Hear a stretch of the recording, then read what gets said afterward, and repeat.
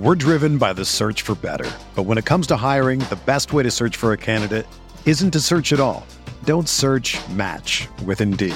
Indeed is your matching and hiring platform with over 350 million global monthly visitors, according to Indeed data, and a matching engine that helps you find quality candidates fast. Ditch the busy work. Use Indeed for scheduling, screening, and messaging so you can connect with candidates faster.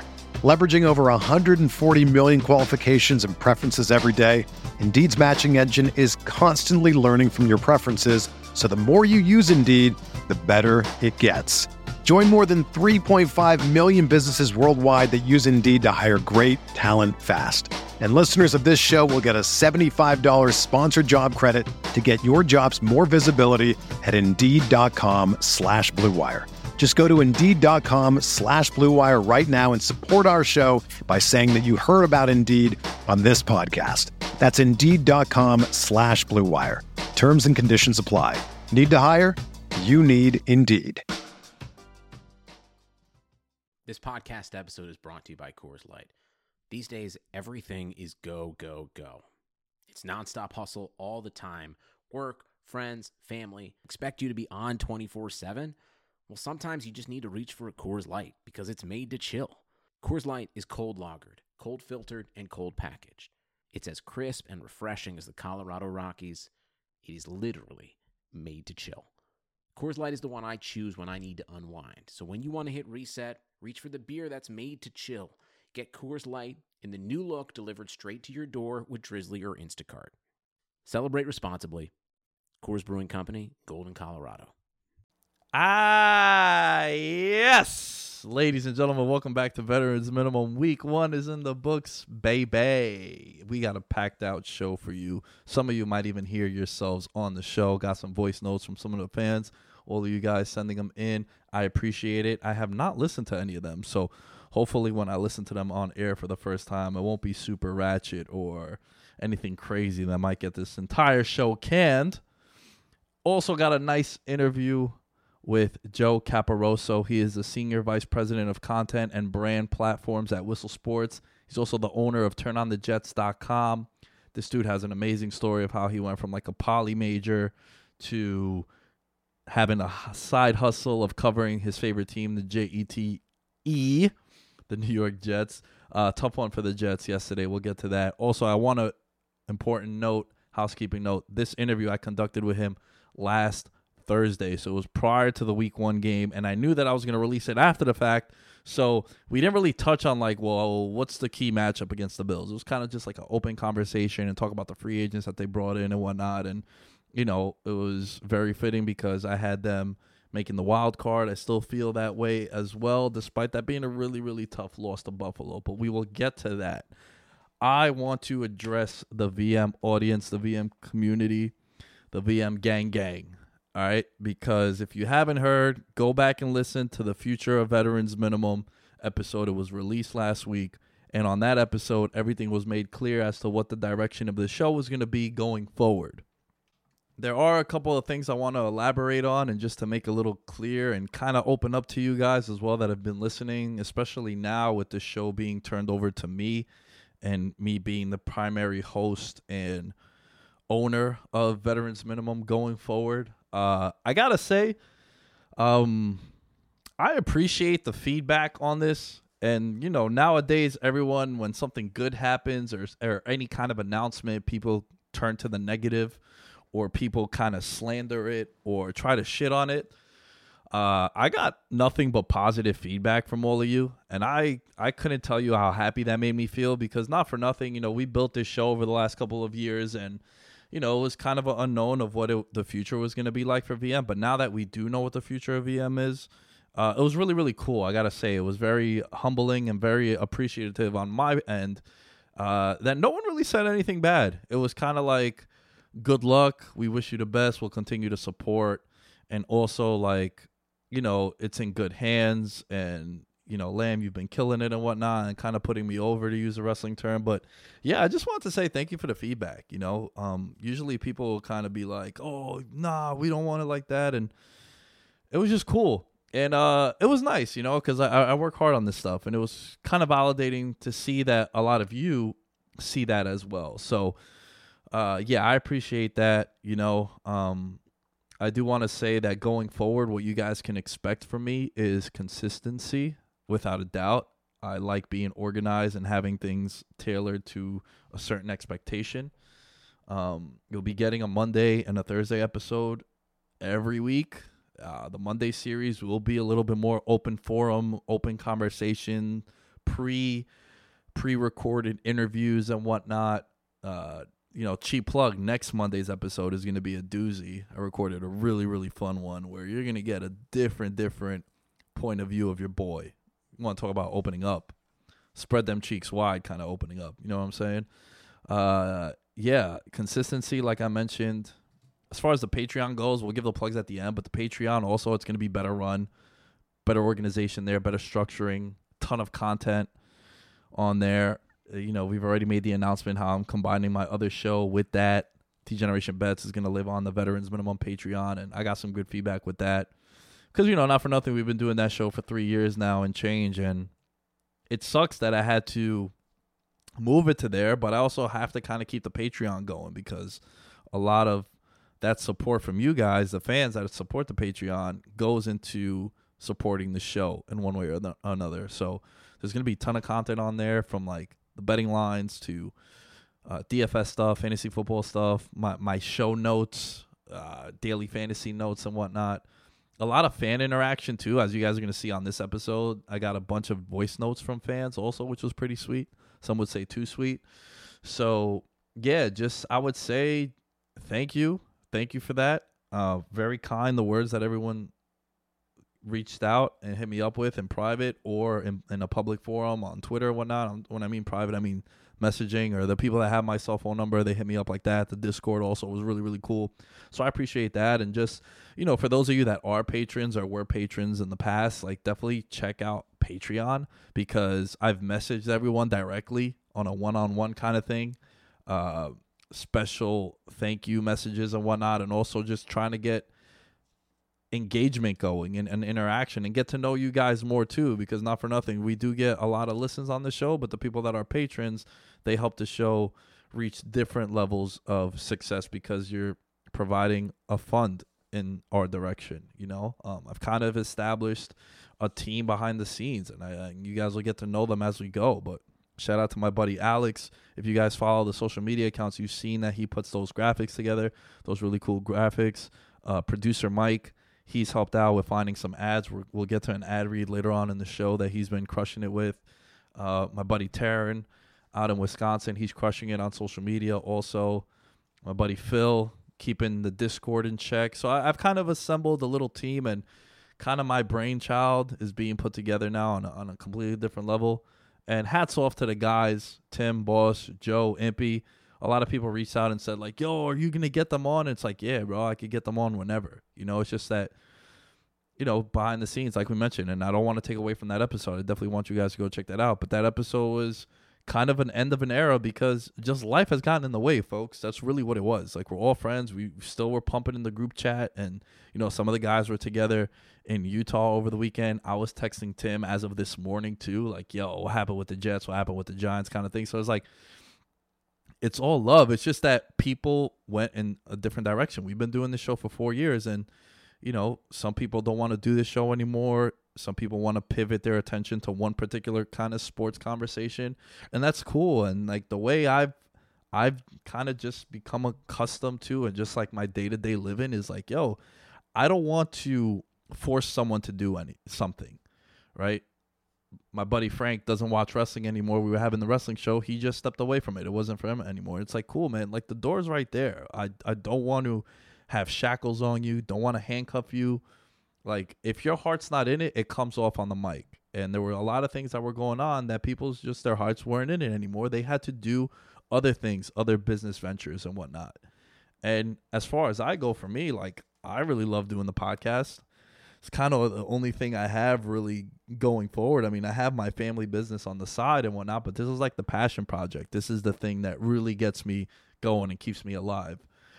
Like I said, there's an episode on Monday coming out where I explain to that in full detail. But, again, just a little behind the scenes. I was going to be a police officer. I was going to be a Nassau County cop. And for the longest time, I was kind of just chasing a dream that wasn't mine.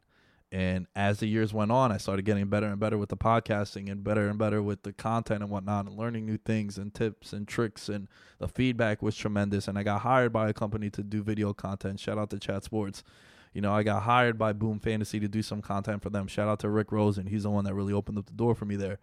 And, I'm 28 years old now. At 26, I had braces on because I wanted to feel more confident in front of a camera. And it was an insecurity of mine because I had baby teeth. So I got that situated, and now my smile is sort of Finn Balor-ish. I'm a stallion now, I would like to say, putting myself over, and I know I sound like a dick now, but, it was sacrifices that I had to make because this is what I really want to do. This is all I care about. This is all I think about, and, I don't know. I know I don't know it all, but it's all I know, and I know a lot, and I think it's very obvious that when you see me and the work that's put in, that it's true, I got suspended by the police force because of a speeding ticket, did a 70 and a 50, and then that cost me a lot of money fighting it with lawyers. And one of the reasons why 2018 was so rough was because I had to make a decision on, am I going to be a cop and keep dumping my money into this thing that's really not for me and not something I really want to do? And the other ultimatum that they gave me was like, you weren't going to be able to do the podcast. And I just turned and went like, I've been building this thing for 3-4 years. Well, 2-3 years at the time. Kind of don't want to just throw the white flag on it because it makes me feel alive. It's like a passion project, like I said. And, it sounds cliche, and it really doesn't. You don't understand how big that is to, like, chase your ambitions and your dreams and your goals until you're in a situation where you're kind of doing shit for other people. And then you realize, like, how much better you get at the thing that you really want to do. And I'm just all in on this stuff. And wherever this journey takes me, I know that I'm 100% committed to it, and I appreciate everyone that listens, and I hope you guys understand that this is kind of the guy that you're going to be getting going forward. Just consistent, more content, interaction with you guys. I'm going to have guests. I've had pre-recorded interviews, like I mentioned, like the one that you'll hear later today. As far as like getting the guys on the show, I ultimately do see them making appearances here and there, like, even one of them reached out and was like, I want to get on the show this week. But I was like, you know what? We just had the sort of like going our own way. I didn't think it was right. Sorry about that. But yeah, just like going forward, if you want to hear more about the future of VM, listen to that podcast. It was last Wednesday's episode. And yeah, I just wanted to take this time to really address the VM audience. So I hope you guys can appreciate that. And I hope you guys took a lot out of that. And feel free to message me. One of the things that we mentioned are the fan questions, and I got some questions from some of you guys, and I say we just get to that shit right now.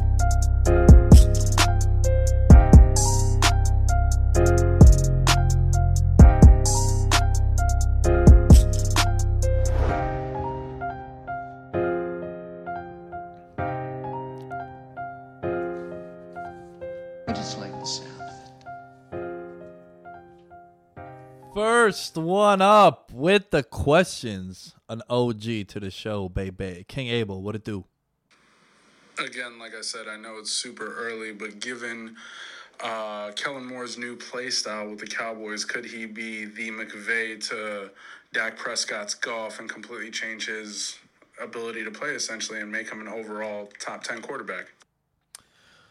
Ooh, that's a hell of a question. So Dak for me is probably like in the 15-16 range if you really care about where I have him ranked. The Giants defense is atrocious, so I do think we need to pump the brakes a little bit. And it's also a defense that Dak Prescott knows really well. In his last 2 outings against the New York Giants, 8 touchdowns, no interceptions. It seems like he has them figured out, and it's not much that you need to figure out. Don't throw towards Janoris Jenkins, whoever he's covering. He has shackles on them for the most part. Even last year, despite it being a down year for Jenkins, he was the only competent corner that the New York Giants had. And, they traded Eli Apple away to the Saints. And then, of course, when he leaves the Giants, he becomes a stud. Why not? Help, pray for me. But the Giants have a big problem defensively. 9 of the 11 starters last game against the Cowboys, depending on when you hear it, yesterday for me, we're new starters. They've never started in the NFL at any position on the defense. And as far as Dak Prescott goes with Kellen Moore, yeah, maybe. Why not? Get a young quarterback a offensive mind. Kellen Moore, the former Boise State quarterback, is being praised as the offensive coordinator. More than 494 total yards to this offense. A lot of moving pieces, too. Zeke just came back. He didn't really get going because, not for nothing, he was chilling in Cabo with probably some margaritas and God knows what else he was doing over there, probably raging. So Gallup last year was getting overthrown a lot. Now those passes are hitting. So Dak has become a better thrower over the football deep. Yes, he did not throw the ball deep downfield. If you look at PFF, he was not a tremendous deep ball thrower down the field. When the air yards, meaning how far the ball traveled through the air, not him throwing a slant and it going 70 yards to the house, right? People would tell me, like, yo, Eli threw a 70-yard. It's like, no. Eli Manning would throw a 3-yard pass to Odell, and Odell would take a slant to the house. Dak last year was hitting guys underneath, and they were extended. And sure, he had that game against the Eagles where he was airing it out to Amari Cooper, but for the most part, Gallup missed a lot of what should be walk-in touchdowns last year if you really watch the Dallas Cowboys. So, yeah, this is only going to help Dak Prescott's growth as a quarterback going forward if he found a guy like Kellen Moore that he can understand the system, put him in the best position to win, and you can have him reach heights that he's never reached before. So let's see what the future holds for the Cowboys and for Dak. This next question comes from Josh Verb. The New England Patriots might go undefeated this season. This Pittsburgh game is ridiculous. Yeah, Josh, that was very ugly for a team that sort of shows up in big games for the most part with the Steelers. Home opener, a lot of smoke being blown everywhere else. Very quiet coming out of Pittsburgh. I don't know if the Antonio Brown news, him going to the Patriots, changed anything. And I want to spend some time on that at the end after the fan questions. But yeah, as far as 16-0 right now, if you feel like they could go 16-0 and then go on to win the Super Bowl, essentially going 19-0, you could get them at 20-1 odds. 20-1 odds, meaning $1 wins you $20, $100 wins you $2,000. If you really think that, why not? If you look at their schedule, it's comedy. It's a comedy show. The New England Patriots have benefited the most of any sports team ever with having a shitty schedule. I mean, the game that was supposed to be quote-unquote hard, and let's not overreact to yesterday, but the Cleveland Browns game, the Browns coming into Foxborough Week 8 was supposed to be a quote-unquote tough game, but now their first tough challenge is going to be Week 9 against the Baltimore Ravens. So they got the Dolphins this week who got shellacked. Then they got the Jets who they haven't won in close to 10 years in Foxborough. Then they got the Bills in Buffalo. Always a weird game, but ultimately they win. It's just that game is always like a single-digit game for the most part. And then they got the Jets again. Then they got they got the Redskins, the Giants on Thursday Night Football. Then they have the Jets again, and then it's the Browns. So, you're looking at 8-0 probably with ease without even needing to show much. It's probably going to be treated like a preseason game for Brady and for AB to really get some continuity on their ends. Yeah, that's a bar right there. I need a bar sound. In the soundboard that I just ordered, I need to make sure I have a bar, like a pipe bomb being dropped when that shit gets hit. So, and then they got the Eagles after their bye, then the Cowboys. It gets a little tougher post-bye, at Houston, who they've owned. And then the big game is going to be the 8th of December against the Kansas City Chiefs in Foxborough. That's going to probably determine the 1 seed in the AFC, and that's probably going to get flexed from 425 to Sunday Night Football. I'd be willing to make a wager on that without a doubt. So, yeah, hell of a question, Josh. I think you're looking at 9-0 with ease, 8-0 with ease until going there. So let's see what happens there. All right, next question comes from Ozzie Newman. I drafted Deshaun Jackson in 2 of my leagues because I knew he was going to go off. I knew he was going to do sick. I didn't start him in either one. I forgot the pains of fantasy football. The worst thing in the world is when somebody on your bench does better than your flex. Worst thing ever. Thank you. Jesus Christ. There was more to it, Ozzy. My bad about the JC reference at the end. All right, here's the thing. I am very, very upset with myself. I did not follow my gut. Shout out to my guy, Dom. Dom, I kind of ruined his entire fantasy hopes last year. Beat him to get into the playoffs, and then I beat him in the playoffs too. And he got some revenge. Put the work on me. And here's the thing. I had Deshaun Jackson, so I'm with you, bro. I had Deshaun Jackson on my bench also. But, from a football standpoint, this guy thrives in revenge games. This guy absolutely has to be a spiteful bastard because anytime he plays a team that he used to play for, he just goes off. If you look at his numbers against former teams that he used to play for, he does really well. And Alshon Jeffrey being occupied with Josh Norman for the most part, though Alshon hit the end zone also. It was just pitch and catch, 2 deep bombs to Deshaun Jackson, and he got a lot of work underneath too. It is an element that this Eagles offense did not have last season. They didn't have a guy that could take the top off the defense, and at 32 years old, this guy's still cooking. What was it, 5 for 154 and 2 touchdowns? Let's make sure we spit that exact number to you guys right now as I pull it up in front of me. Yeah.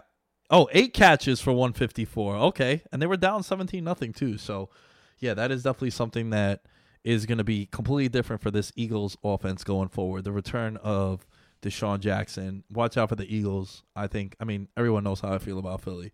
So, there's that. All right, let's hear, what is this? Devontae_Lamar. The Jaguars are screwed, bro. Oh, yeah. Tough blow for Jacksonville, man. Nice, beautiful, absolute dime. Dropped it right where only his wide receiver could get it to DJ Chark, the Nick Foles throw. And that game was relatively close, right? It seemed there was some life, and I understand it's week 1, but it was just a different spirits from the crowd, from the defensive players too, though it was a little poor tackling on that Sammy Watkins slant, but it did seem like they were a little bit more lively, and then ultimately that kills him, right?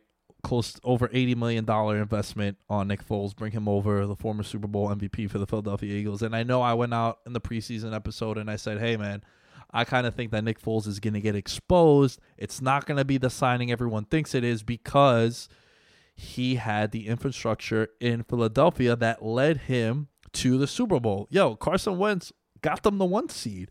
If they had to go on the road in the playoffs, I don't think we'd have the same conversation about Nick Foles. So I do think that not the majority, that's excessive, but I do think he should buy a nice, he's a country boy, Carson Wentz. So maybe like a pickup, send a pickup over to Carson Wentz because he's the main reason why Nick Foles really got paid, because I don't think he goes on that run if it wasn't for Carson Wentz getting the 1 seed. But with that being said, yeah, ultimately I think the Jaguars are going to be screwed. I want to see what the morale is going to be like because, not for nothing, this dude that came in, and I want to pull up his name, Gardner Minshew, the Washington State product. They used to do the beard, right? I remember the beard that they used to have. That was a really cool thing that you would see all over social media and whatnot. And, he balled out 22 of 25, 275 and 2 touchdowns against the Chiefs. That might be a little concerning for your Chiefs fan with that secondary, which was ultimately the Achilles heel that I felt, though they addressed it in the offseason. Some big names, spent some money on the defense. I still think that that's the weakest part of this Chiefs team. So, hell of a question there from, who was it? Devontae. Shout out to our boy Devontae. All right, we could end this one with Noah Thames _ with a question. All right, what's up, VM? VM fam, what's up, Nick? So, I don't know how hot of a take this is, but the Ravens, listen, I'm not a Ravens fan, and I know the Dolphins are in a tank year, but you scored 59 points. That's got to mean something. Lamar Jackson looked incredible, so Impy saying MVP, I don't know, man. It may be a hot take, but I might be hopping on that MVP train with him. So that's all I got for my overreaction for week 1. Yeah, if you're wondering, that was me that yelled trash in the background because that's exactly what the Dolphins are going to be all year. I think they've obviously, through starting Fitzpatrick, from getting rid of Tunsil and Stills, cutting their best pass rusher, they're tanking for Tua, whoever you think is going to be the number 1 pick in college football next year. And yeah, that was just a shellacking. I think I should take some time now and say I'm sorry to Lamar Jackson. And shout out to my guy, Warren Sharp. I've gotten to interact with Warren Sharp, and he is exactly what his last name is, Sharp. I think he's the best mind when it comes to breaking down football, in my opinion. And, he's my guy because he used to be a D-Gen and then slowly but surely built a reputation up. And now he has one of the best tools and references for the football season, the big book that he does, the previewing, everything. So here's the thing. He was the only one, and the reason why I'm bringing him up, he was the only one that had Lamar Jackson's back. saying that, yo, Lamar Jackson, he can throw. He just didn't throw last year because the offense was built around Joe Flacco. All the pieces that they had were not built to the skill set of Lamar Jackson. And what did they do? Comes out, 5 touchdowns. Not bad for a running back, is what he said in the presser, kind of taking shots at everyone. And not for nothing, yo, as far as I remember, it was like Bill Polian and myself that thought that he can't throw, but Bill Polian on ESPN was like, yeah, he should play slot wide receiver, which was crazy, which was a little crazy. He does bring a completely different dynamic to this offense, saying, yo, this offense might be something fun to watch. Quote from tight end Mark Andrews, this is going to be a different offense from last year. Finished with a perfect passer rating, 158.3. And if this dude could throw like that, yo, watch out. It might be onto something when he chimed into the preview show and was like, yo, we didn't spend no time on the Ravens, and they're making the playoffs. And this is a team that made the playoffs last year, and it seemed like they were just holding. They're going to unleash Lamar Jackson like this. Maybe that's why they were running him 15 to 18 times a game last year. It's because they weren't sure that with the pieces that they had around him, that it was going to be the case where he would be able to thrive at a high level. So if you guys didn't hear your questions, my bad. I got a lot of them for the first time doing this. You guys were pretty excited to hear yourselves on the air. But like we said, fan interactions, we'll be doing more of this. So just make sure you're following everything that you need to follow for Veterans Minimum. Also, the Facebook page. Follow Veterans Minimum on Facebook. Cheap plug. All right, let's get into some of the overreactions that I have. And the overreactions that I have, I don't know if it's an overreaction per se, but I do think it's an issue that we have as people, as fans, whether it's NFL fans or sports fans. So if you're not an NFL fan and you're listening to this, hear me out. I'll explain. I think we all need to calm the fuck down. And what I mean by that is we need to let things play out. A lot of times we get in trouble because we hit Twitter really quick because something happens and we just want to chime in because it's the biggest talking point of that 1 to 2 minutes. And hey, world, don't forget about me. I'm here too. And I watch this also. I want to be down. I want to be cool. Right? That's what we do. Something happens. We rush to our phones to tweet, yo, that pass. Yo, that Malik Hooker one-handed interception, which is a banger, by the way. But what I'm going to say now is very important. We need to chill. Perfect example. The Philadelphia Eagles-Redskins game. My entire group chat with my friends were flaming me that first half. Flaming me when they were down 17-0. Eagles, LOL. Dope Super Bowl pick. 13-3. Haha, you know who you are. I'm not going to name drop you pieces of shit. That's me talking to my buddies. Ralph, Dom, Tommy. You guys are all noted, right? Spoiler. One's a Jet fan. 2 are Cowboy fans. So you know where they're coming from, right? Why did that happen? Why did the Eagles look so bad in that first half? Guys, it's easy. We saw it happen on Thursday Night Football. We saw that happen in a lot of games. We saw that happen with the Steelers. What's going on? These quarterbacks and these teams are not playing in the preseason. Jared Goff missed a lot of wide open receivers in that first half. That looked pretty sluggish too.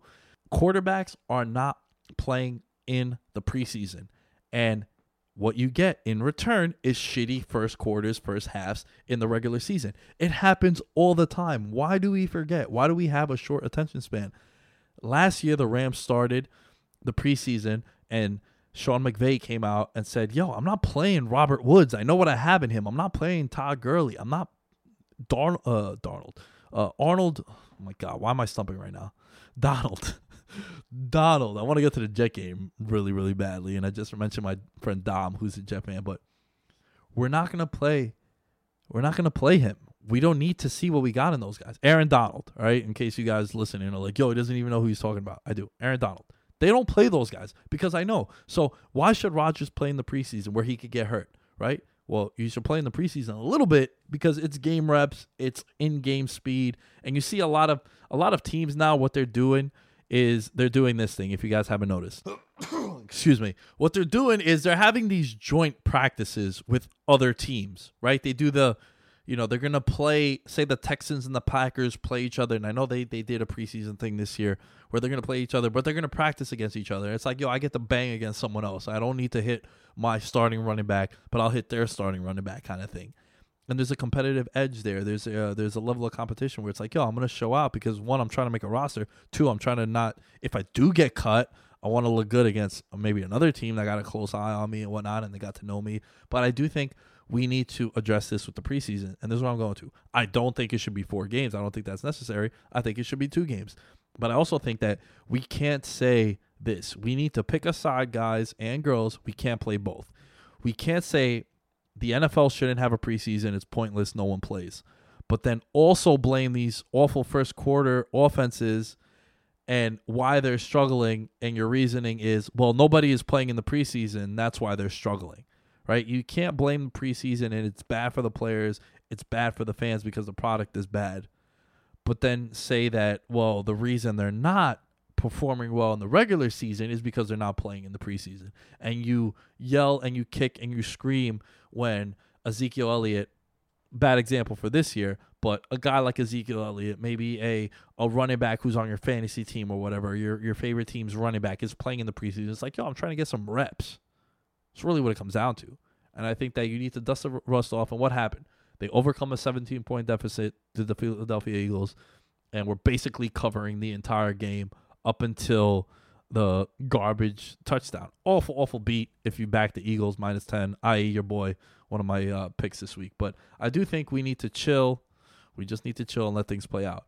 Big favorites, 10 points or more, 9 and 17 in the last couple of years, right? Since 1993, the biggest favorite of the week 1 slate is 12 and 24 against the spread. John Ewing of the Action Network put out, meaning the Eagles were the biggest favorite in week 1, -10 against the Redskins. And this is something that I don't usually do. I was very upset with myself. One, with Deshaun Jackson, keeping him on the bench because I was talking him up all over social media, all over the podcast. Revenge game, you got to play Deshaun Jackson. And I have him on my bench, and I was spot on with my analysis of that. And then also, double-digit favorites, guys, for those of you in the Pick'em pool on the VM Patreon, for those of you guys that are betting is becoming more and more acceptable, right? We're close to 20 states have passed legislation on this. So now states are allowed to monitor and allow you to wager for the most part. It's just working on, a couple of things to get the apps running or getting the sports books, everything situated. But for the most part, they've accepted it, right? Division opponents, double-digit spreads, pursue with caution. And I apologize for those I let down because I should know better. Right? What else do we have here? What else? We apologize to Lamar Jackson. Okay, Bills-Jets. Season-defining loss for the Jets. This was a game that I had them winning.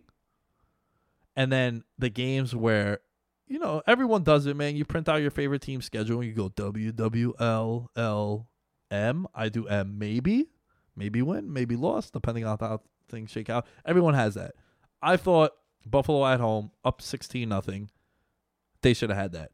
The defense looked completely different when C.J. Mosley went out, and I've been singing his praises since they got him.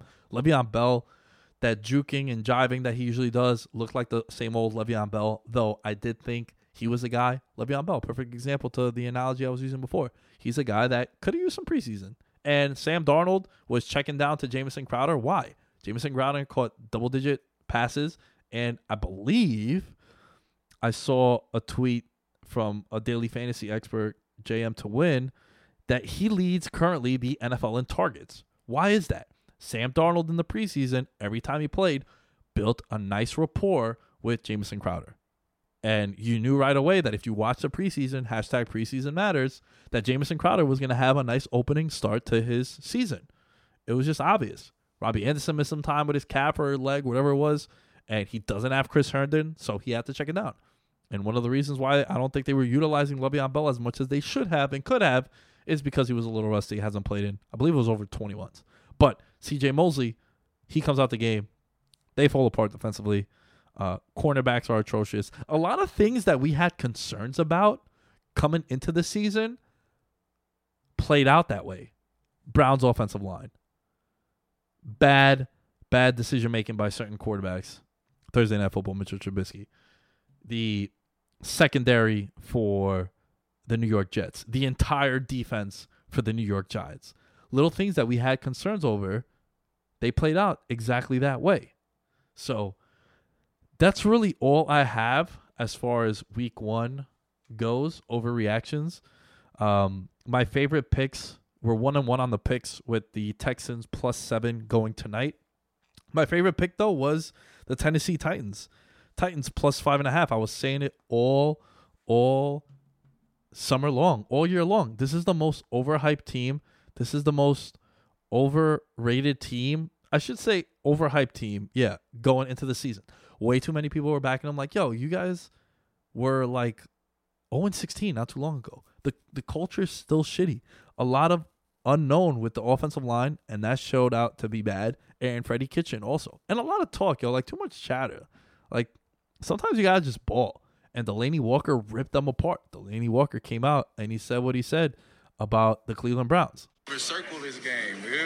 This is just another game. We ain't worried about it. I'm going to tell you again, man. They were who we thought they were. Y'all can crown them if you want to crown them. You still got to play football. They were the preseason Super Bowl champions. That's exactly what it was. And Delanie Walker, you know, paying homage to Dennis Green, the famous Monday Night Football rant about the Chicago Bears. You got to play football in the end of the day. Everything looks great on paper. And now, Browns are in a tough spot going into Monday Night Football against the New York Jets, who are also starving for a win that they felt they should have had. And that line in that game is a little crazy. Just putting that out there right away. Browns just got spanked by 30, and they're a 2.5-point favorite in New York. And I don't know about that. That's a little crazy. You know what? Let me do this. Let me call my buddy Hunter. He's a Cleveland Browns fan. What's up? Yo, what's wrong? You got me at the worst hour, man. Come on. You know, I got to give you a shout out because bottom of the ninth, bases loaded. I was like, yo, Hunter, you want to get on the pod quick? Just talk some shit about your Browns. And you're like, you're going to do this to me on this day of all days? And I was like, yeah, let's do it. Yeah, it was a brutal one yesterday, to say the least. You were there, right? Yep, got season tickets. I'm always there. Oh, so you're exactly who I wanted to talk to. Man, what happened? Most anticipated Brown season opener and bedtime by like the end of the first quarter. It was not bedtime till about like midway through the third, to be fair. Completely fair. All right, I'll give you that. I mean, Robinson got ejected. That was tough. I think that was backup left tackle got hurt too, 4 plays later. I mean, I don't even know who was Justin McCray or Jordan McCray is. I know he's a guard, but he was playing right tackle, and Joel Bitonio was playing, or he's playing like right guard. Joel Bitonio was playing left tackle. It was a fucking shit show on the line for sure. How'd you feel about Odell being really worried about his image and wearing that $350,000 watch? I think that watch was fucking sick. I wouldn't want to fucking get hit by that thing, dude. If I'm tackling him, that bitch would hurt. Yo, how are you not worried about breaking that shit? No, it must be nice to have money. They gotta have like some crazy warranty on things like that, though. Yeah, I would think so.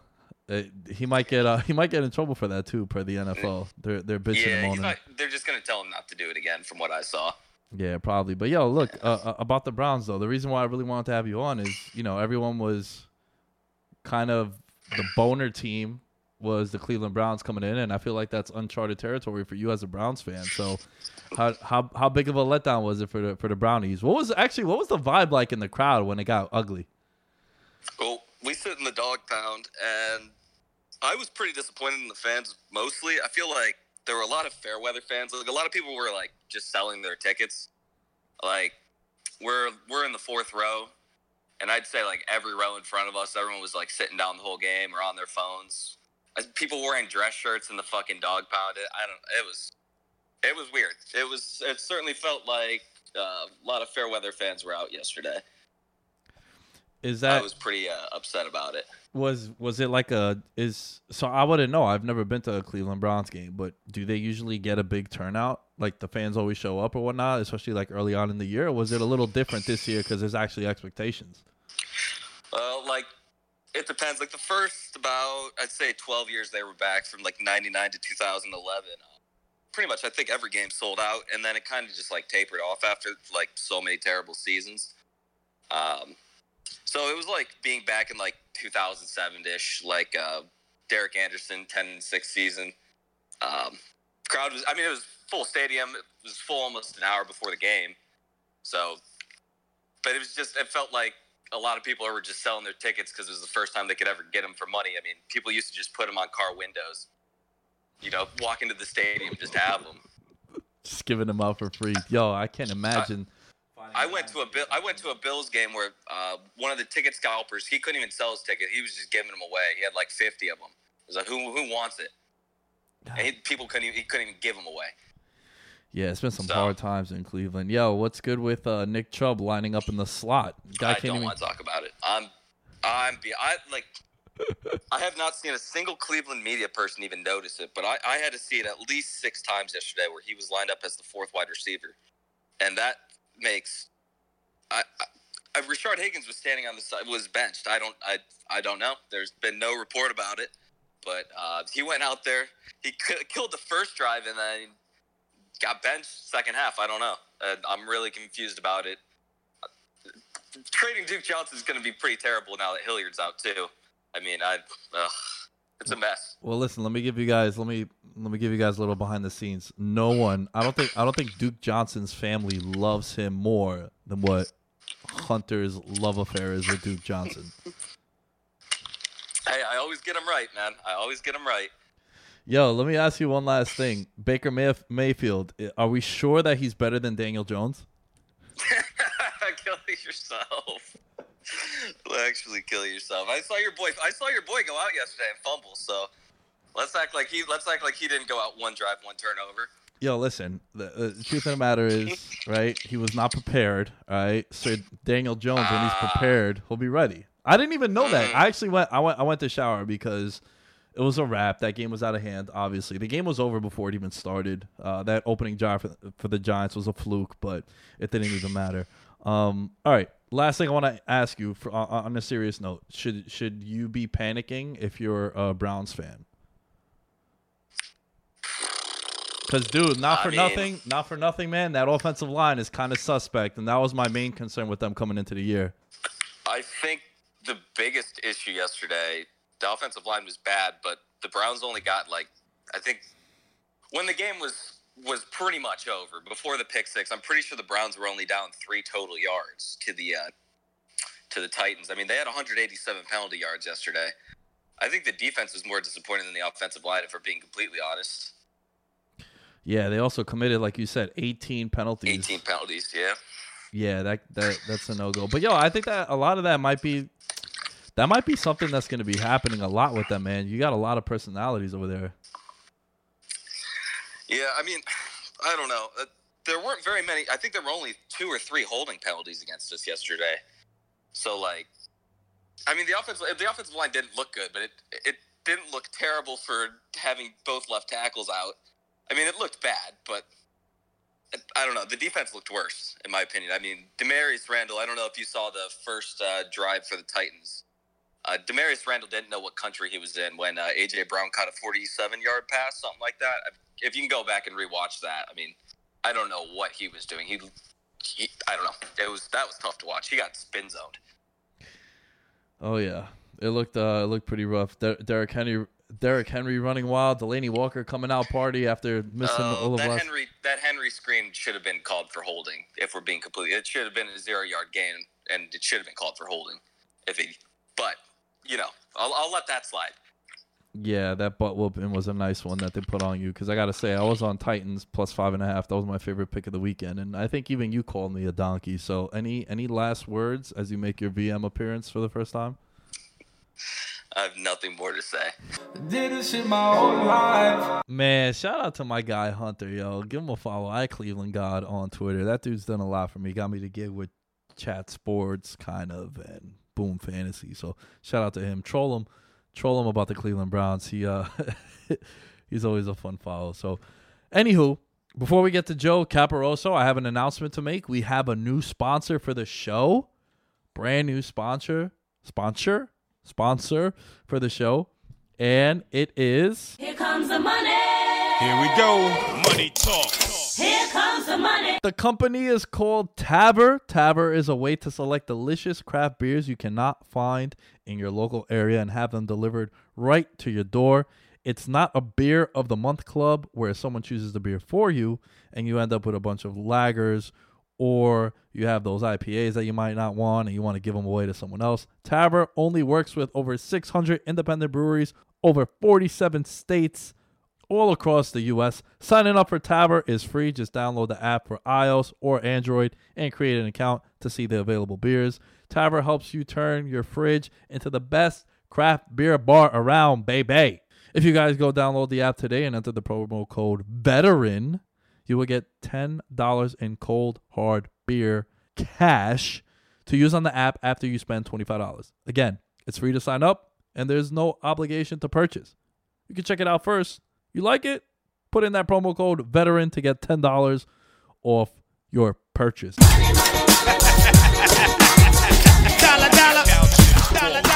All right. Joining me now is my guy, Joe Caporoso. He is from the Turn on the Jets podcast. He is the Senior Vice President of Content and Brand Platform at Whistle Sports. He's also the owner of TurnOnTheJets.com. Covers all things New York Jets football, baby. Joe, thank you for coming on the show. How's it going? It's going well. Thank you for having me. Yeah, I got to give a shout out to producer Mike. Producer Mike set this up. He's a big fan of your work. And like a lot of the listeners that are Jets fans and some of my close friends that are all Jet fans, we're hoping that we could hear some good things on your end about the Jets this season and moving forward. Sounds good. It should be an exciting year, at least certainly more exciting than these past 8 years have been, hopefully. Yeah, and I'm a big Giant fan for everyone that knows me, but I don't dislike the Jets. Of course, there are a couple of Jet friends of mine that are trolls and whatnot, but that's just, the rivalry, the big brother, little brother kind of rivalry, right? Yeah, I mean, a little bit. I mean, look, the Jets, they got some work to do. Obviously, the Giants, for all their recent struggles, have won 2 Super Bowls in recent memory, beating New England. So it's been certainly much longer for the Jets. So, look, they only get to play once every 4 years, including this year, finally. I hope we get a similar result we did in 2015, but we'll see how that plays out. When the Giants are playing the Patriots, are you one of those that roots for the Giants, I would hope? I did root for the Giants in both of those Super Bowls. I, like any rational human being who's not from Boston, could not stomach New England or stomach New England winning anymore. So I did ultimately root for the Giants in both those games. Yeah, I'd feel the same way if the Jets played the Cowboys, Eagles, or Redskins in a Super Bowl. So that's just, like you said, only a rational sports fan will be able to make that decision. But, all right, I want to kind of talk a little bit about you first. Like, how'd you get started covering the Jets? Because you have a pretty unique story. I like how you're a political science major and kind of pivoted into sports talk. How'd that come about? Yeah, I mean, I got my undergrad in political science, then actually got a master's in political science from Lehigh in a 1-year program. But during that entire time, I was writing for a bunch of different small websites on the Jets. I was writing for Bleacher Report back in the day when they were just kind of taking on a bunch of different contributors. And then I started writing for this site that was part of a network called Fanball, which was basically, there was a website for every NFL, NBA, NHL team, and I got the opportunity to run the Jets site, which they actually picked the name, was Turn on the Jets, and I did that for a couple of years.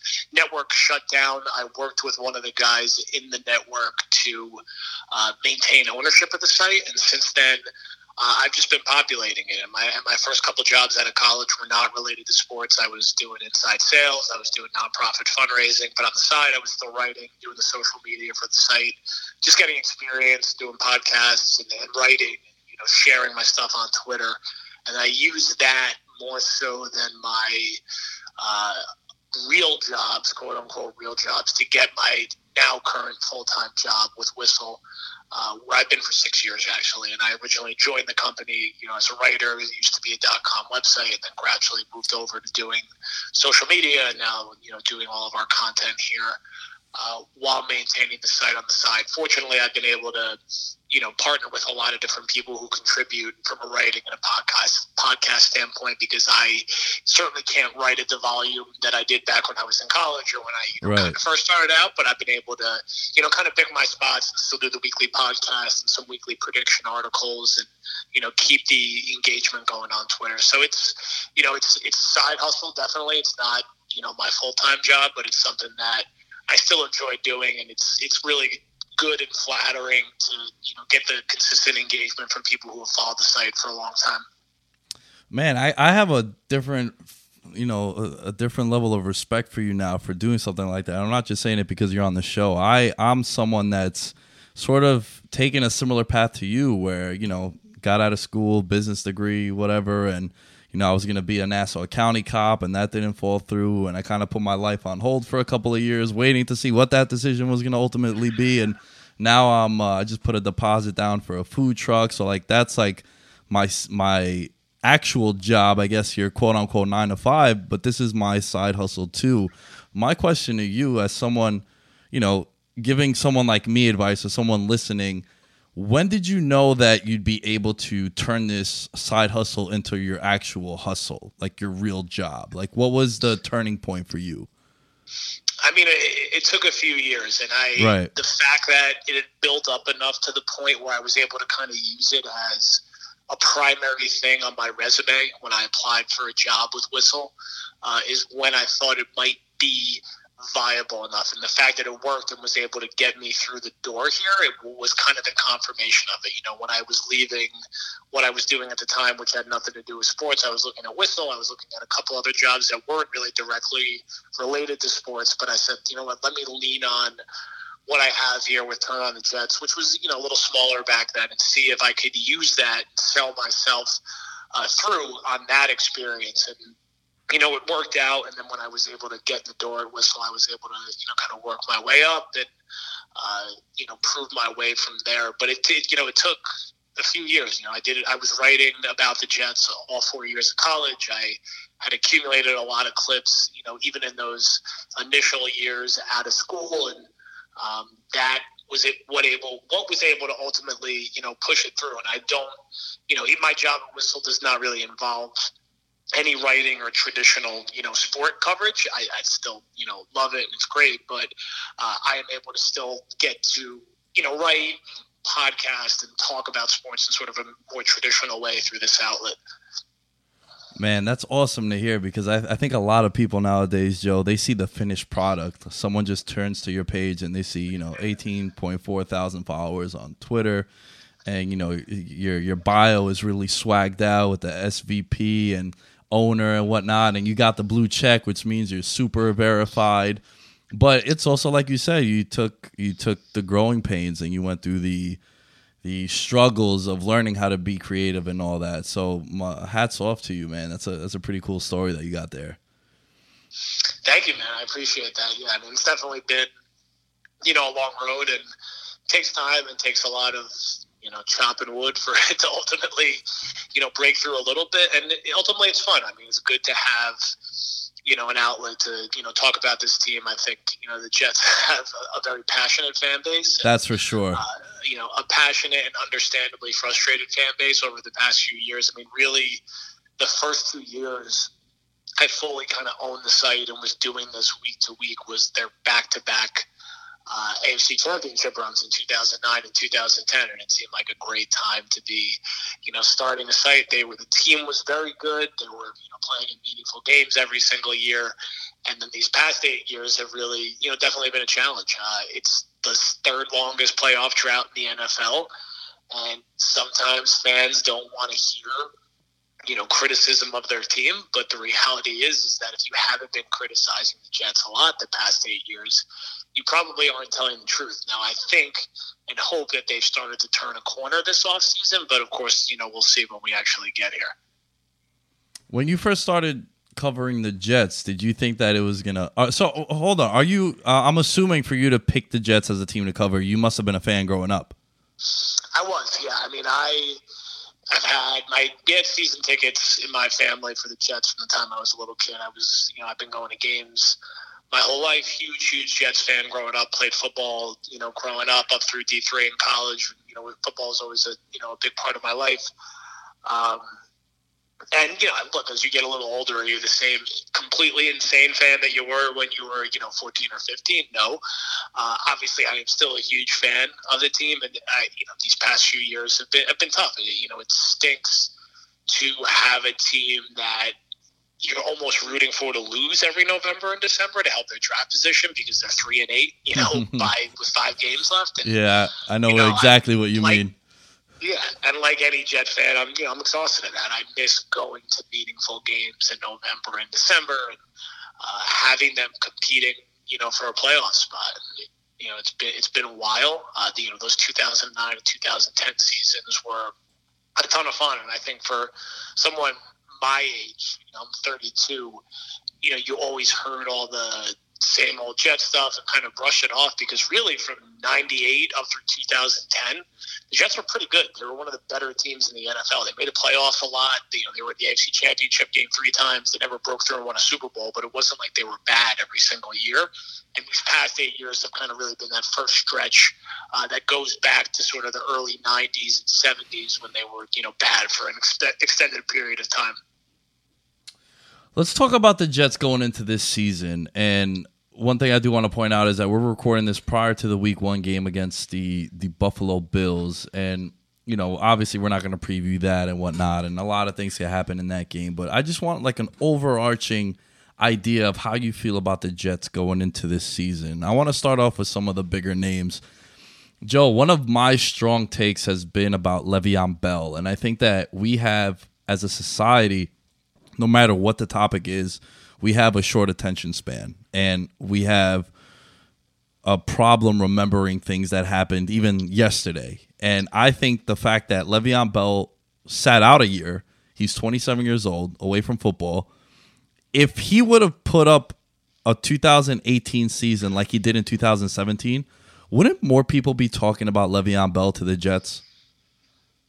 Yeah, I think it's a good point. I mean, we just haven't seen him out there in a while, and people forget that when he was last out there, he was arguably the best running back in the NFL, one of the best offensive players in the NFL. I mean, this is a guy who is on track to be a Hall of Famer, and it's not like he missed all of last year with a torn ACL. He sat it out because of the contract dispute, so theoretically, he should be fresh. He's still in his prime and now had that year off, and he is probably the best offensive skill position player the Jets have had since they had Curtis Martin in his prime. So it's been a long time. And, he is not just someone who's dynamic as a runner. He's dynamic as a pass catcher. And the Jets had so much cap space and had been so bad on offense and needed to help their rookie quarterback. It was a move that they needed to make. And I don't know if Bell is going to replicate his exact production from Pittsburgh, but I think he could be an 1,000-yard runner and, add another few hundred yards receiving and, bring a lot more of a dynamic presence to the running back position than they had the last few years. I'm a big Giant fan, but I found myself, because one of my really good friends is a Steeler fan, my friend Danny, and I watched a lot of the Steelers, and also, not for nothing, they were on primetime a lot, and it seemed like so many times the Steelers would be in a 1st and 20 because of a penalty or a 2nd and 16 because of a bad sack. And then Ben just dumps the ball off, and then before you know it, it's 3rd and 4 as opposed to 3rd and 12. And that's what I think Le'Veon Bell is going to bring to the table for Sam Darnold in this offense. Yeah, look, I mean, everything the Jets do needs to be built around making Sam Darnold's life easier. Last year, they made it as hard as possible. They were starting a guy in Elijah McGuire at running back who is not even on a 53-man roster right now. They were starting Andre Roberts and Deontay Burnett at receiver, who are not even on the team anymore. They need to make his life easier. And like you said, Le'Veon Bell is the kind of guy who could take a screen pass, take a check down, convert an easy throw into a big play, and help give a young quarterback confidence. So this should make his development easier and help move along faster. And he's just such an improvement over the collection of players that they were playing with last year that, there's no way that this can't have a positive effect on his completion percentage and what ultimately should be his confidence. How do you feel about Sam Darnold going into year 2? I mean, I'm excited about Darnold. I think considering his age and circumstance, the way he finished the season last year was particularly encouraging. It was not a perfect rookie year. He had some really ugly patches, but 17 touchdowns, 15 interceptions over the course of 13 games, playing with a bad offensive coordinator with a bad supporting cast as a 21-year-old.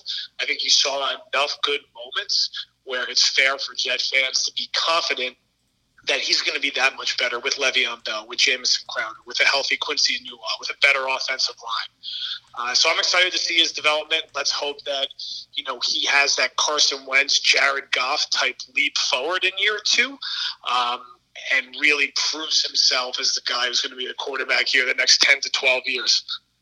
Yeah, I mean, if you look at Sam Darnold's rookie season, only 4 other quarterbacks have thrown more INTs than him in a rookie season, and this is some elite company. It's Cam Newton, Andrew Luck, Troy Aikman, and Peyton Manning. So that's, Joe, you should feel, if he can follow that career path, obviously not Andrew Luck retiring early, that's a topic for another conversation, but that's some nice company to have your quarterback in.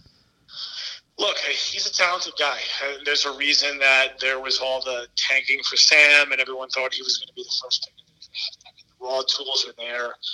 He has the right attitude from all the feedback we've gotten from people around the team. There's no reason that he can't be a very good, potentially great starting quarterback in the NFL. You just got to hope that, he stays healthy, the Jets continue to build around him in the right way. And if you figure out quarterback, a lot of things come easier, and it helps fill a lot of the other gaps that you have on your roster. Oh, yeah, I've been saying that for ages, how if you just hit on the quarterback, pretty much everything else you can whiff, like the Colts.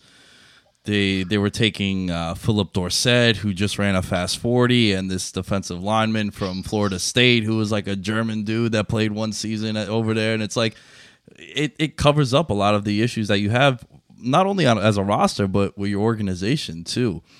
With Sam Darnold, who would you say is the most important player for him? Because I think that Chris Herndon being out the first month is a big blow for them, because watching them last year, I felt as if there was a nice natural chemistry between those two guys, and he seemed to be a first read for Darnold on a lot of his dropbacks. Yeah, look, they're definitely going to miss Herndon. They don't have an immediate replacement who could do everything he can do in the passing game. He's a really dynamic athlete who could line up all over the formation and was really productive last year, again, in a tough situation. I think outside of Bell, Robbie Anderson sort of works as the Jets' de facto number 1 receiver, and you saw in those final 4 games last year how productive he could be with Darnold. Anderson has never been quite consistent enough to be a true lead receiver and get over 1,000 yards. I think in this offense will be his best opportunity to do that. I don't think this is a guy who's going to produce like a DeAndre Hopkins or Julio Jones or an Odell, but can he get, 1,050, 1,100 yards and 7 or 8 touchdowns? Yeah, I think he could, particularly in this offense. And if Darnold can get that from Anderson, one of the better young deep threats in the game, I think it will help open up everything else for Herndon when he comes back, for Jamison Crowder in the slot, for Quincy Enunwa opposite of Anderson. So I think Anderson is really going to be his key guy throughout the duration of the season, and he's who I would bet on to lead the Jets in receiving yards. Yeah, I'm very high on Robbie Anderson this year. A lot of what you said, it seemed like once Darnold, towards the tail end of last season, that last month, he really got his feet underneath him. He got injured in the middle of the season last year too. And I also think, Joe, and tell me how you feel about this, about young quarterbacks, they shouldn't be with defensive-minded head coaches. Yeah, look, we saw this with Rex Ryan and Mark Sanchez. Yeah, you've experienced that a couple times. Bowles and Darnold. The Jets have basically had a defensive-minded head coach in perpetuity, it feels like. So, look, I wasn't crazy about the Gase hire when it first happened, and I'm still not really sold on it yet. But at a minimum, he will be an upgrade from an offensive perspective over what they had with Todd Bowles and Jeremy Bates, and is someone who will be able to dedicate the necessary attention to Darnold and hopefully make his life easier in terms of giving him easier reads and easier completions to better build his confidence.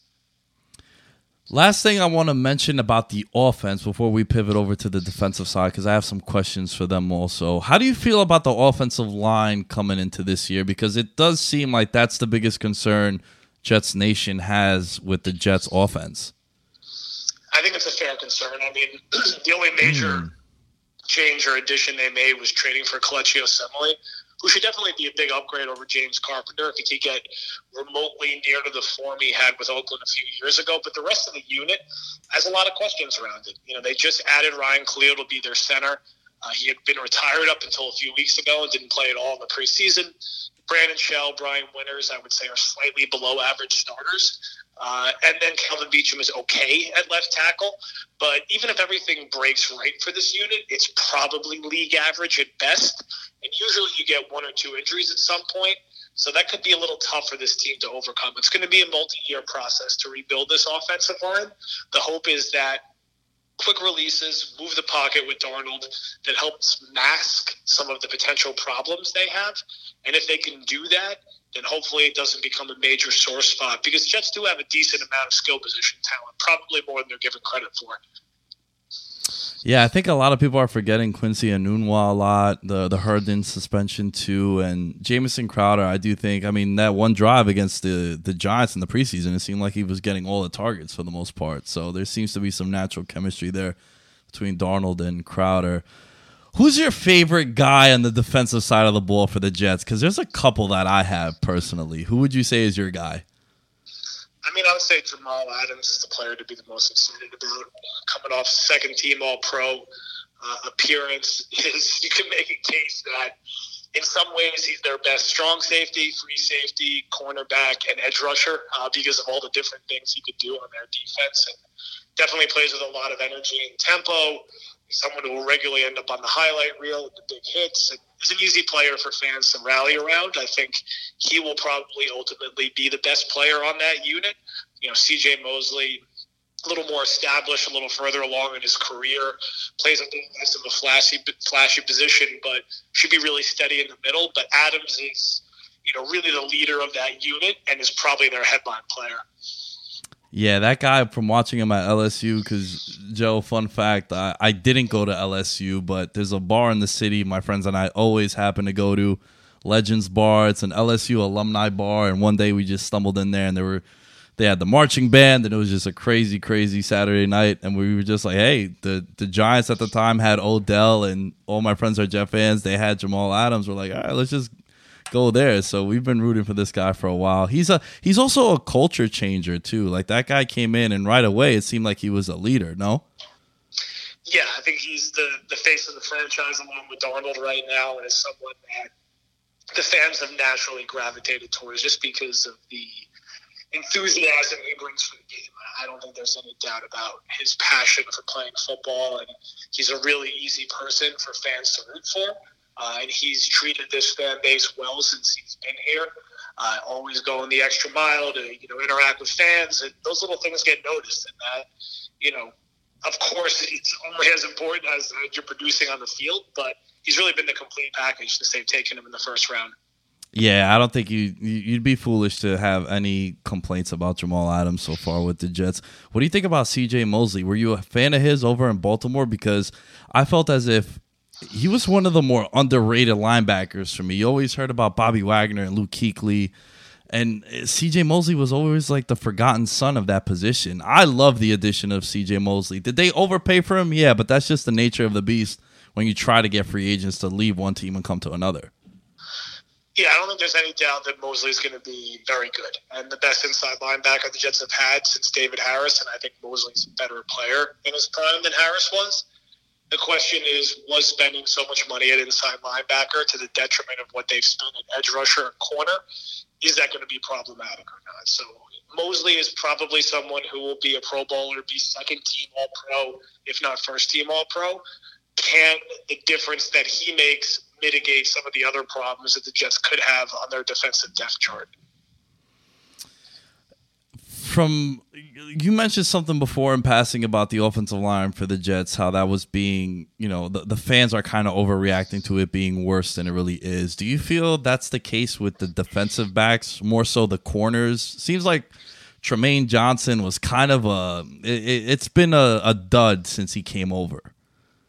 Yeah, I mean, cornerback's rough on paper. You can make a case to have maybe the worst cornerback group in the NFL, and that's just because Tremaine Johnson was bad last year. He was hurt all summer, so we don't know what we're going to get out of him. And then it's Darryl Roberts, who was a backup the past few years, and Brian Poole, who's a new addition at slot corner. And then the depth behind them, as it stands right now, is a guy, Nate Hairston, they traded 4 or 5 days ago, and Arthur Mollett, the guy they added, you know, over the summer, who really doesn't have any notable experience. So this is not a unit that could sustain any type of injuries, and even if they don't sustain an injury, are still light on talent. Yeah, Brian Poole, as someone who plays daily fantasy sports pretty competitively, anytime you would get that matchup with a slot corner, a slot wide receiver, and Brian Poole was there, it was just food for the wide receiver, man. He would just cook them all the time, and I made a lot of money playing against Brian Poole. So I don't know if that's a good or bad thing, Joe, when he lines up against wide receivers in the slot. Yeah, I think, look, Buster Skrine was not great these past few years. Right. Can he be an improvement over him? Hopefully. But I don't think it's reasonable to feel good about the Jets' cornerback position going into this season at all. It's just there's too many question marks with that group right now. Yeah, that's fair to say. All right, as we wrap up here, before we started recording, I asked you if you know about betting and whatnot, and you're like, of course, I live in Jersey. So that was the only answer I needed to hear. But I got some odds here. The over-under is at 7.5 wins, according to the Caesars Sportsbook out in Vegas. How you feeling about that, if you have to put your money where your mouth is? I mean, I officially picked the team to go 8-8 this year, so I think it's narrow, but the over on that, I think, is a reasonable bet. Their schedule's very tough the first 6 games of the year, but then softens up substantially in the middle part of the year. They get to play Miami twice, which is a nice benefit of being in the AFC East. So I don't think it's insane at all to take the over on the 7.5. Yeah, I got him as a second wild card for me. This is really just banking on Darnold taking that leap 2 bound that you mentioned. You've seen Jared Goff do it, Deshaun Watson, Carson Wentz, Pat Mahomes, and look, this guy was. You can make a strong argument that he was highly touted even more than those guys, just as a raw talent. So I'm on the over also. I got him as a second wild card. There was something interesting here, and I want to just pick your brain about the odds. So they're 6-1 to win the AFC East. I'm not saying that. They're plus 270 to make the playoffs, but their odds to make the playoffs as a wild card team is plus 550. Wouldn't you say that would be the best approach if you were to think they would be a playoff team? Yeah, I'm definitely not ready to say that they're going to beat New England out for the division. I think, unfortunately, the Pats are pretty stacked up again this year and have a pretty soft schedule. I don't think there's any reason to think they won't win 11 to 12 games. I think wild card is the route for the Jets if they're going to get in. And, a team like Indy losing Andrew Luck could have a pretty big impact on how obtainable that is. If Oakland doesn't get a full season from Antonio Brown and some of these other Chargers don't get a full season from Melvin Gordon, maybe they sneak in at 9-7 as that 6th seed. I don't think it's out of the question at all. And I think they're right in sort of that second, third-ish tier in the AFC that will be competing for that last wild card spot. All right, last question before we let you go. Give me a team that you want to keep an eye on this year. Not the Jets, obviously, but is there another team that excites you? Is there a team that you think people are not talking about that could make some noise? I mean, I think everybody has decided that Cleveland's definitely going to win the AFC North. Would not surprise me if both Baltimore and Pittsburgh are a little better than people expect, particularly Pittsburgh. I think everyone might be a little too quick to write those 2 teams off and think all 3 of those teams are going to be potentially 500 or better. And even the Ravens, again, the team who won double-digit games last year, with their defense and with their sort of unique approach on offense with Lamar Jackson, I just think that division is going to be really good, and I wouldn't count on Cleveland to just run away with it, and I wouldn't fully write off Pittsburgh yet just because they don't have Bell and Brown. Yeah, it just seems like a lot of people are overreacting to AB leaving Pittsburgh because I love them. I love their odds to win the AFC North. I just like them as a team. No one's really talking about them. I couldn't agree with you more on the Cleveland take. Do you happen to have a Super Bowl prediction? I mean, as much as I hate to say this, I have to say it right now. What I actually think will happen, this is not what I want to happen. I would look at a Philadelphia-New England rematch. Nobody wants to see those fan bases in a Super Bowl again, but I think if you're just looking at it on paper with New England's infrastructure and with the talent that Philly has collected, if Carson Wentz could stay healthy, that's a potential matchup I think we could see. Interesting. I agree with one of the teams, and I think, we were talking about it before about maturing as a sports fan and whatnot and being rational. I actually have the Eagles winning the Super Bowl, so that says a lot as someone who I don't think I hate a team more than the Eagles as a Giants fan, because they've caused a lot of heartache to me. Like my generation of Giant fans, for us, I think it's the Eagles that we hate the most. Older generations, it's the Cowboys. Yeah, I can empathize with that. That's just the reality of, 7-8 years ago, I just couldn't bring myself to pick New England to win the division every year. But when they literally win the division every single year, you have to pick them until they prove otherwise. Yeah, that's for sure. 13 of the last 18 years, they won over their win total. So that's a nice percentage there back in that. Joe, it was a pleasure, man, talking to you. I know producer Mike is very excited to hear this. Thanks a lot, man. Thanks a lot for coming on the show. The floor is yours now. Tell them where they can find you, where they can read your stuff, listen to your stuff. Take it away. So you can follow me on Twitter at JCaporoso. That's JCAPOROSO. The website is turnonthejets.com. The podcast is also called Turn on the Jets, and it's available on iTunes, Spotify, and Google Play. Tons of daily content coming out through the website, through the podcast, and through Twitter. You follow us in those 3 spots. You'll have more than enough Jet stuff to read and listen to. So, again, appreciate you having me on. Looking forward to this season kicking off. Yes, sir. Thanks again. And, guys, I'll make sure I have the links to everything when I tweet out the episode. Joe, it was a pleasure. Good luck to the Jets. I got them as a wild card, so let's see if it comes true. Fingers crossed. We're rooting for it. Fun stuff. Shout out to my guy, Cleveland God. Calling him bottom of the ninth, bases loaded. He answered. Shout out to the new sponsor, Tabber. Shout out to Joe Caporoso of Whistle Sports and TurnOnTheJets.com. As far as I go, it's at The Lamb Show on all social media outlets. Veterans Minimum Show on Instagram. There is a change in the Instagram. The old Veterans Minimum handle has been changed. You might not be following it, so go and follow. At Veterans Minimum Show on Instagram. It's at Veterans Minimum on Twitter. And Facebook.com/Veterans Minimum. Check that out as well. And we'll catch you guys on the Thursday episode. Bye-bye.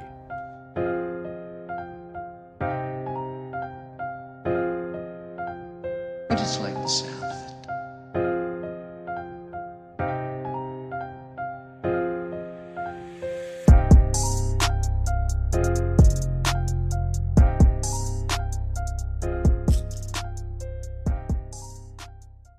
This is the story of the one. As head of maintenance at a concert hall, he knows the show must always go on. That's why he works behind the scenes, ensuring every light is working, the HVAC is humming, and his facility shines. With Grainger's supplies and solutions for every challenge he faces, plus 24/7 customer support, his venue never misses a beat. Call quickgrainger.com or just stop by. Grainger, for the ones who get it done.